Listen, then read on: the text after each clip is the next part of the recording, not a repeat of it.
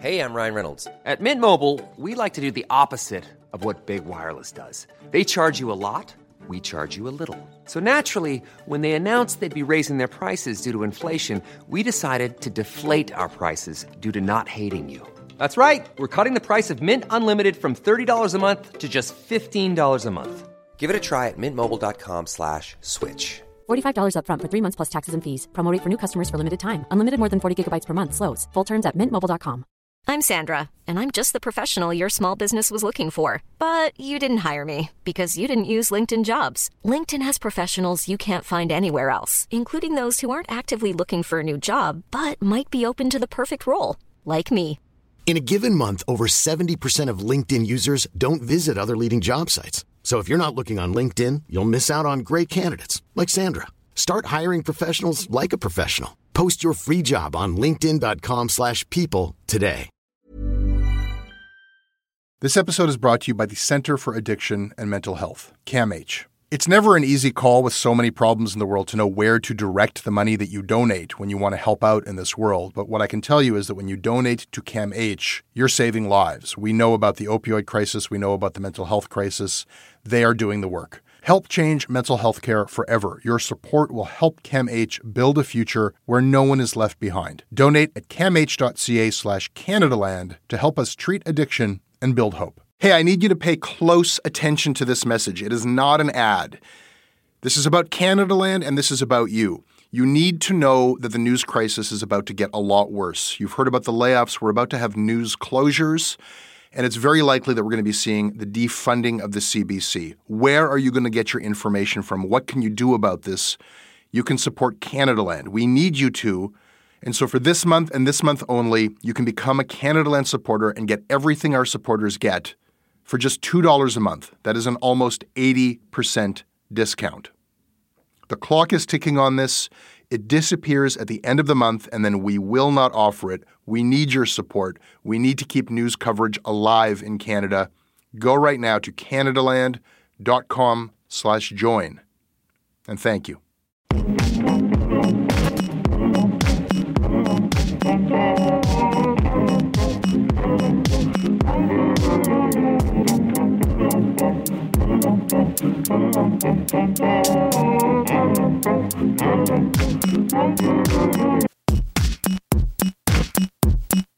Can you tell me about Mr. Fahmy? How are your diplomatic efforts trying to go? Very good. Is he going to get out soon? What are we going to get? So, can you say that again? Imminent. Imminent. You catch that? That is what Minister of Foreign Affairs John Baird said, that his diplomatic efforts with Egypt were going very good, and that jailed Canadian-Egyptian journalist Mohamed Fahmy's release was imminent. Baird said that shortly before he quit his job as foreign minister. When asked why, Baird said that he wanted to go out on top. And when considering why he would leave in the middle of an unsolved problem, he said, "It was the right time for me." Well, it was not the right time for Mohamed Fahmy. We've just learned that Fahmy's release is far from imminent. In fact, he is going to be retried this week in Egypt on charges of spying for the Muslim Brotherhood, charges that he's already been convicted with, sentenced to 7 years in prison, convicted by an Egyptian judge who said that Fahmy was doing, quote, the devil's work to destabilize the country. By way of context, these charges are absurd. Fahmy works for Al Jazeera English. He is a Canadian citizen, a journalist doing his job like any other, and he has now spent over 400 days in prison for it. So what exactly did Baird do for Mohamed Fahmy? Well, he convinced Fahmy to renounce his Egyptian citizenship in return for his freedom, which Fahmy did, reportedly under great duress, and to no good end. What Baird did not do, he did not use, would not use, what he calls bullhorn diplomacy. He would not publicly shame Egypt. He would not demand Fahmy's release. He wouldn't do it. He suggested that it was the wrong way to go, that it wouldn't work. But of course, it did work. It worked recently for another Canadian journalist, John Grayson, and the Canadian doctor that Grayson was filming, Tariq Loubani. They spent just 50 days in the same Egyptian prison where Fahmy has been for over a year.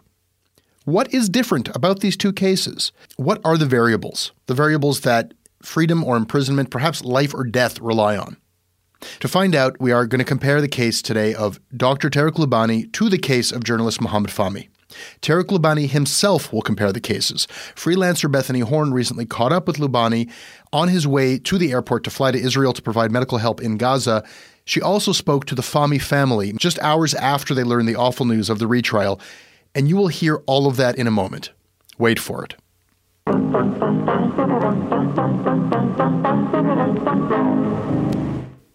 This episode of Canadaland is brought to you by Jenny Mundy, Jeffrey Allen, James Elwood, Dan, Laurie Smith, Jimmy Roberts, Eric Deckers, Gerald Litwinenko, Maxim Morin, David Luinstra, and by Mark Bylock, a Canadaland supporter who also happens to be the author of a very handsome volume called The Whiskey Cabinet, in which he rates and reviews over 100 whiskeys, including really affordable ones. I don't want to have a book about really rare whiskeys. I want to have a book about whiskeys that are highly available.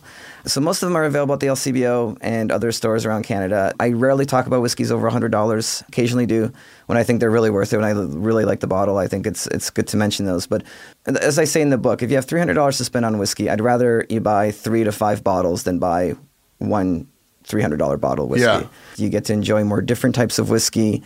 You get to experience what your mood and what your whiskey and how they match. Because it really is. It's kind of like wine. Sometimes you want white wine, sometimes you want red wine. And it's the same idea. Maybe you want your bourbon, and maybe you want your single malt scotch. And I think it's better to have a variety of whiskeys, which is why I called it the Whiskey Cabinet. Mark, you sponsor the show. Yep. You came here in the morning with whiskeys. I did, yeah. God bless you. There's still another bottle, eh? The Whiskey Cabinet by Mark Bylock. You can find it on Amazon. Check it out.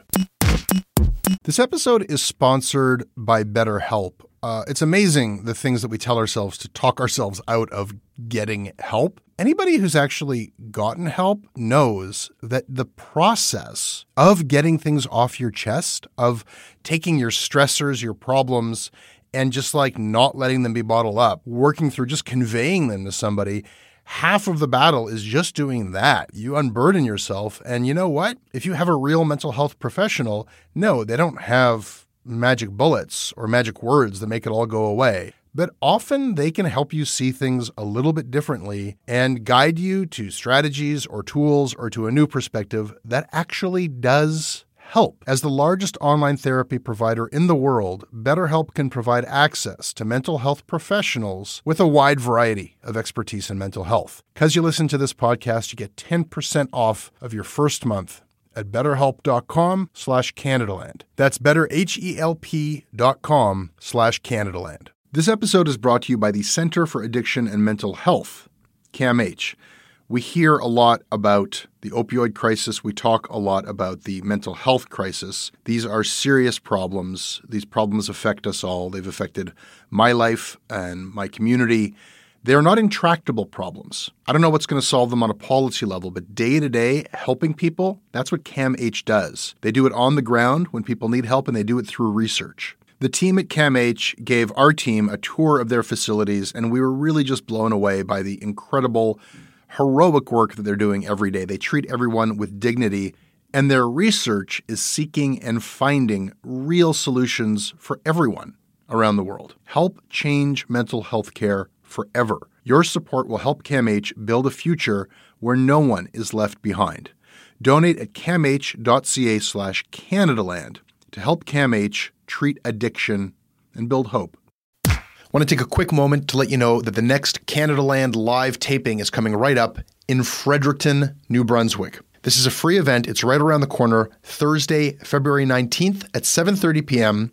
at Kinsella Auditorium at McCain Hall at St. Thomas University. The folks at the New Brunswick Media Co-op are organizing this, and they've assembled for me a fascinating panel who are going to discuss the Irvings, not just their media monopoly, which I've discussed before on the show, but also their forestry monopoly and how the two things impact each other. Again, this is a free event, but if you want to make sure that you get a seat, email me at jesse@jessebrown.ca. Hope you can make it out. Global outrage continues to pour in over the imprisonment of 3 journalists in Egypt. Canadian-Egyptian Mohamed Fahmy is among the journalists. He's been sentenced to 7 years in prison on trumped-up terrorism charges. Foreign Affairs Minister John Baird has been criticized for his somewhat muted response. Today, John Baird said that there really isn't much that Canada can do directly. The justice system has to take its course. No, it is not appropriate. Canada should have spoken up forcefully. Hi, Bethany. Hi, Jesse. So that was what the media had to say about John Baird back before he left, and we all decided that he was wonderful. In order to help us understand this case of Mohamed Fahmy, you spoke to Tarek Loubani. Why? Well, Tarek Loubani has a lot of insight into this process of being in jail in Egypt, getting arrested on spurious charges, waiting to hear how your government is going to respond and whether there's any hope for you. He's also followed the Fahmy case. He feels very connected to Fahmy as a fellow prisoner in that same jail. Tarek got out, and a few months later, the Al Jazeera English journalists were arrested, and he told me he doesn't feel free as long as other people are in the same situation that he was in. The nice thing about the jail is that now I don't think I can ever be in a shittier jail. When I was detained by the Israelis earlier this year, they said, "Isn't this the worst place you've ever been?" I was like, you would not even believe where I've been, you know? The first thing that you have to do is you have to make peace with the cockroaches. They're everywhere. Initially, you have this instinct when you see cockroaches crawling on other people of ticking them off. And then you realize that actually you're bothering that person more by ticking it off. And so you never go after a cockroach a person doesn't notice. It's like cockroach prison etiquette, I guess. One toilet for 38 of us. In Fahmy's case, I'm sure he was in a beautifully spacious room in which there were only 10 of them in a 3 meter by 4 meter room. The other thing about the jail, I think the worst part about it, worse than the cockroaches, is that for 23 and a half hours a day, if you're lucky, 24 hours if you're not, you're stuck in this room. No windows, no even bars, just a solid metal door. You don't know if it's night or day outside, other than by the meals as they come, and if somebody has a watch. And I believe Fahmy was even at some points put into solitary confinement, which is a 1 meter by 1 meter room with no light whatsoever.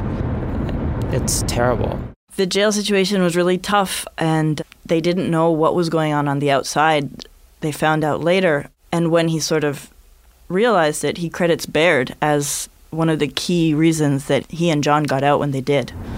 When I came out, I spent literally days just poring over how it was that our release came to be, just so I could understand it, so that if it happened to other people, I would be able to say, here's what worked in our case, what I think you should do.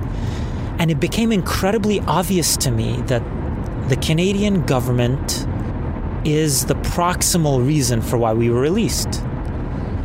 They worked so hard, I think, because there was a lot of pressure on them to work really hard from a lot of very intelligent people who were very devoted and very committed. But the proximal reason for our release was the immense pressure that the Canadian government brought to bear. And the tip of that spear was John Baird.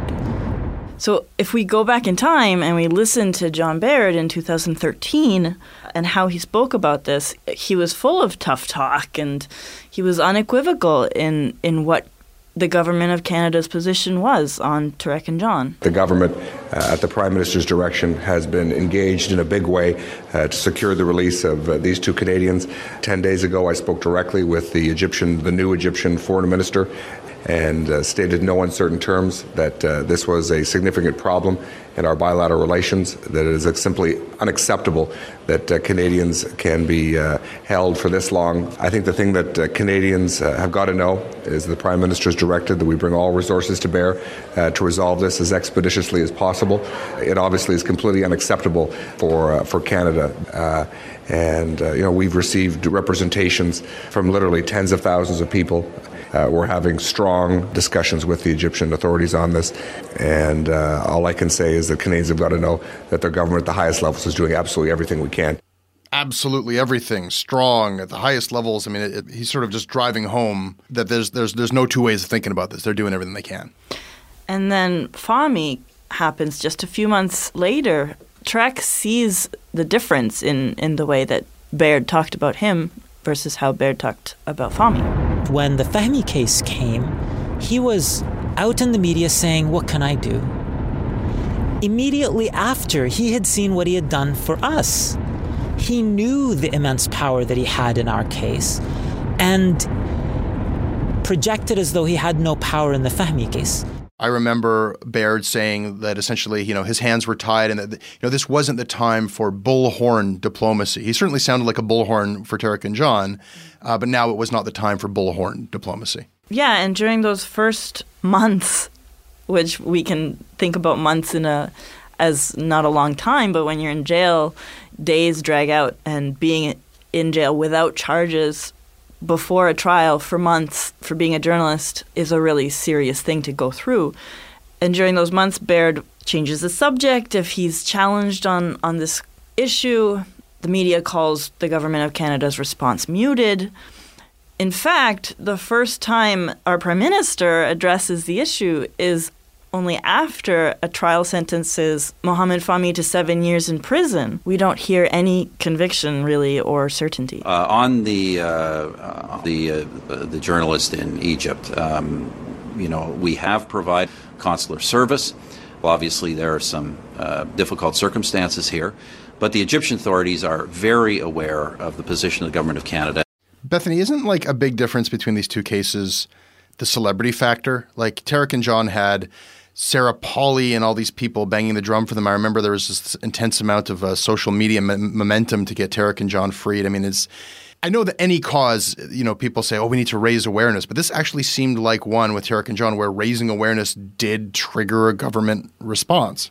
Yeah, it did. And the grassroots campaign to free Mohamed Fahmy in Canada has taken a different approach. There isn't a press conference at TIFF where Adam Egoyan and Alex Gibney talk about how important it is that filmmakers have the right to film. Instead, I see like freelance journalists who've changed their Twitter picture to free AJ staff. It doesn't have exactly the same sexy appeal. Well, yeah, I mean, it is valid. It's just not the same sort of pressure on the Canadian government to act. The media campaign hasn't been as strong. In the Tarek and John campaign, the media was the main weapon because we lacked clout in so many other ways. The Canadian government found it very hard to take a position that lined up with the Egyptian narrative. They really were forced into an upstanding position where they took the right side. The right side? The right side being one for human rights. This is a doctor and a documentarian who've done nothing wrong. You have to let them go. In the case of Mohamed Fahmy, they bought this message that they should try diplomacy first. So no, the media campaign is very different. And if Fahmy is released, we don't know why. Okay, now, Bethany, we've talked about this a bit before, and I know that you don't want to say, because we don't know for a fact, that there's a direct cause and effect to this. But what you can do is just sort of lay out a series of events about this funding that Baird provided to Egypt. What happened that we know? We know that Baird went to Egypt. We know that Baird met with very important people, his counterpart in Egypt. And we know that on his last day in Egypt, Baird announces this help for the Egyptian Ministry of the Interior to provide training. So Canada is going to invite Egyptian police to our country to train, and we're going to send Canadian police to Egypt to train them there. And this was published on January 15th, so this is the last day of his visit in Egypt. So rather than hearing strong language about we need these Canadians released now, we hear that he's gone to Egypt and offered money to fund the very same police that imprisoned Fahmy, and then we hear that Fahmy is to be released. Right. So I present this to Tarek to see what he thinks about it. One of the things I remember in a conversation I had with one of the people who came to visit us who was quite high up within the embassy, I remember saying, I don't want to be traded for funding for this dictatorship. And I really hope that they have not traded Mohamed Fahmy's freedom for funding for a dictatorship that's going to do more of this. I really hope that didn't happen. I don't know. I think it's one of those things that we'll probably discover in like 20 years, but I pray and hope that that's not what's happening. So Tarek had a really strong reaction, a very visceral reaction to this idea of Canadian funding for specifically the Ministry of the Interior, which is who arrested him and detained him. And so he told me a story of his first interaction with them. Once we got out of the van and into the welcoming party and they started beating us, one of the things that was remarkable was how disciplined they were at hitting. One guy would be hitting me and another guy would be telling him, "You're too high, you're too low." Medically speaking, it was fascinating. Even while I was being hit, I remember thinking about it because they were hitting between my bottom rib and the top of my hip. So it was all soft, fleshy, nothing to break that shows up on x-rays and looks impressive.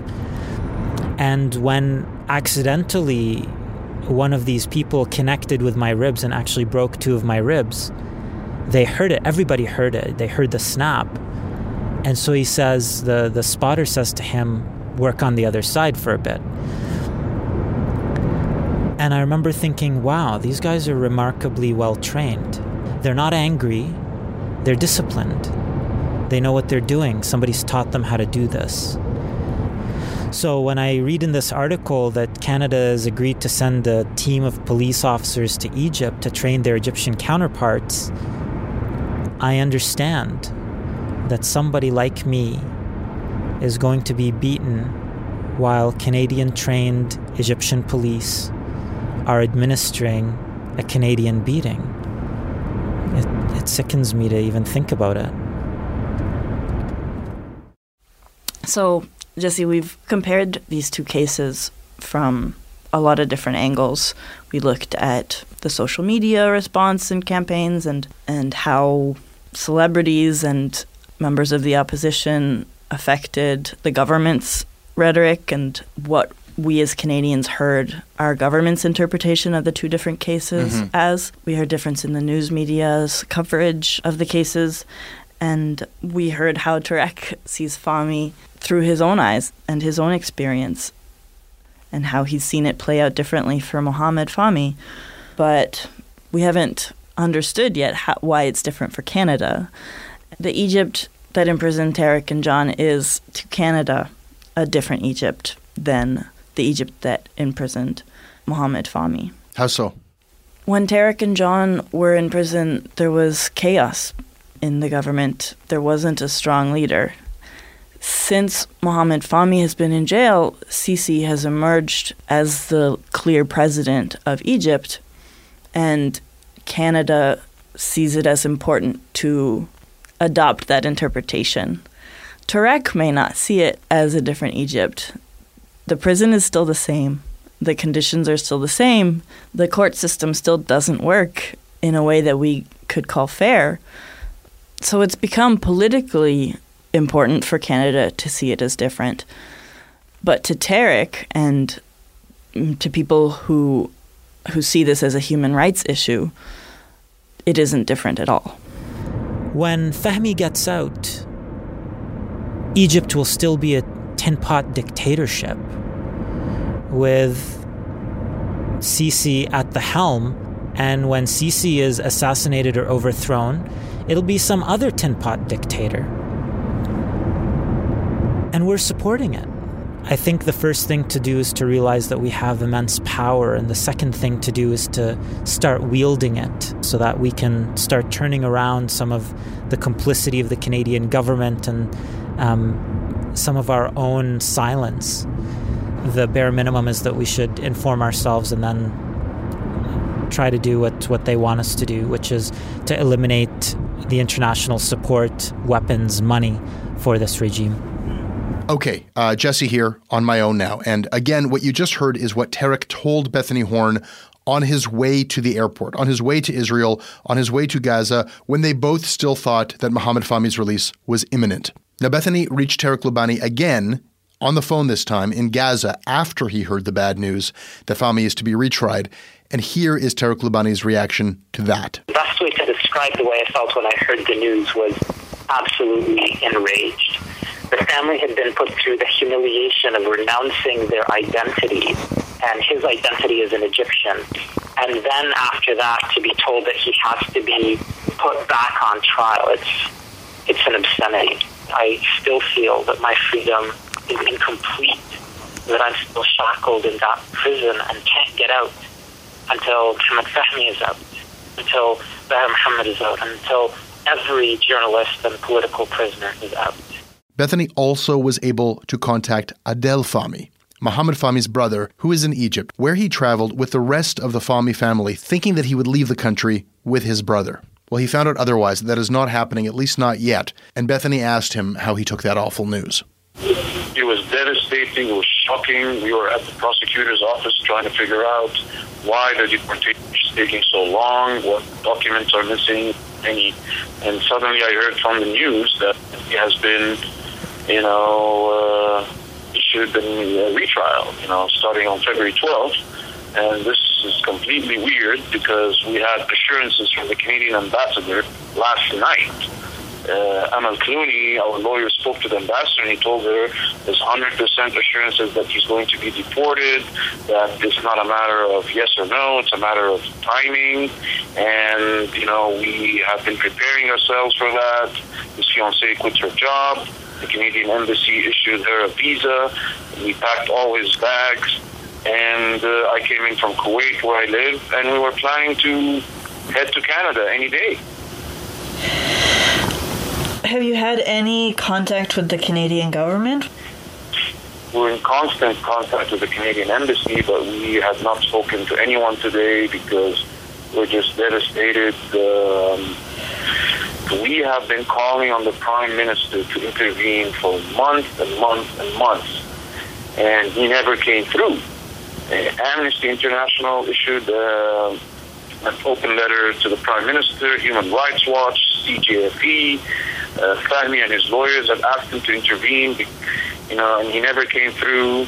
And, we know the Canadian ground officers here are doing their best, but it seems that they're not talking to the right people.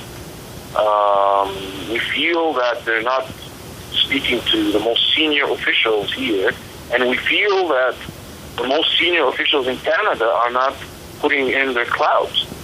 We've seen Pierre Greste, my brother's colleague, he has been deported, and his prime minister has spoken to the president at least 3 times, and they were both in the same situation.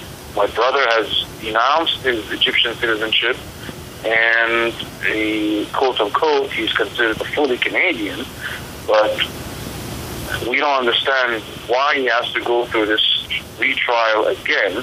And the Canadian government has attended the 13 hearings of the trial from day one, and they know there is no shred of evidence. An award-winning journalist, he's never been, involved in any violence, so any sort of criminal activity. So why hasn't the Canadian government put all the clout behind it? Yeah, I think that's the question that we're all asking ourselves. Was there any progress when Baird visited Egypt earlier this month? Weeks before the announcement, we knew that he was coming and the date that he was coming. And we knew why he was coming. He wasn't coming for my brother. He was coming here to pledge millions of dollars to the Egyptian government. He was coming here to announce that the Canadian government is going to train the police force in Egypt. And then when the issue started heating up in the Canadian media, he branded his visit that he was coming for my brother's sake. But what does that mean? That's the question. Okay, so that is where we're at right now. It might be different by the time you hear this. It is Sunday today. This came as an absolute shock, news of the retrial. Thank you to Bethany Horn for getting comment on this from overseas at the last minute. On Thursday, this goes to retrial. Amal Clooney, high-profile celebrity lawyer, advocating for Mohammed Fahmy, perhaps to a greater degree than his own government. We will see how that government responds. That's all for now.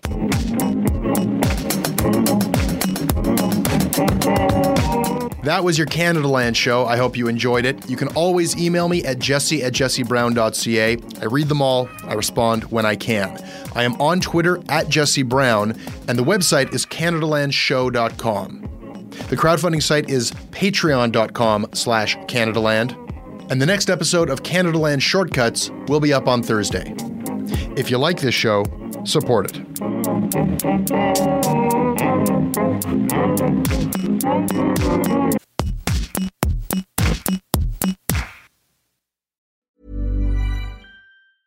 Even when we're on a budget, we still deserve nice things.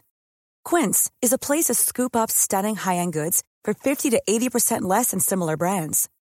They have buttery soft cashmere sweaters starting at $50, luxurious Italian leather bags, and so much more. Plus, Quince only works with factories that use safe, ethical, and responsible manufacturing. Get the high-end goods you'll love without the high price tag with Quince.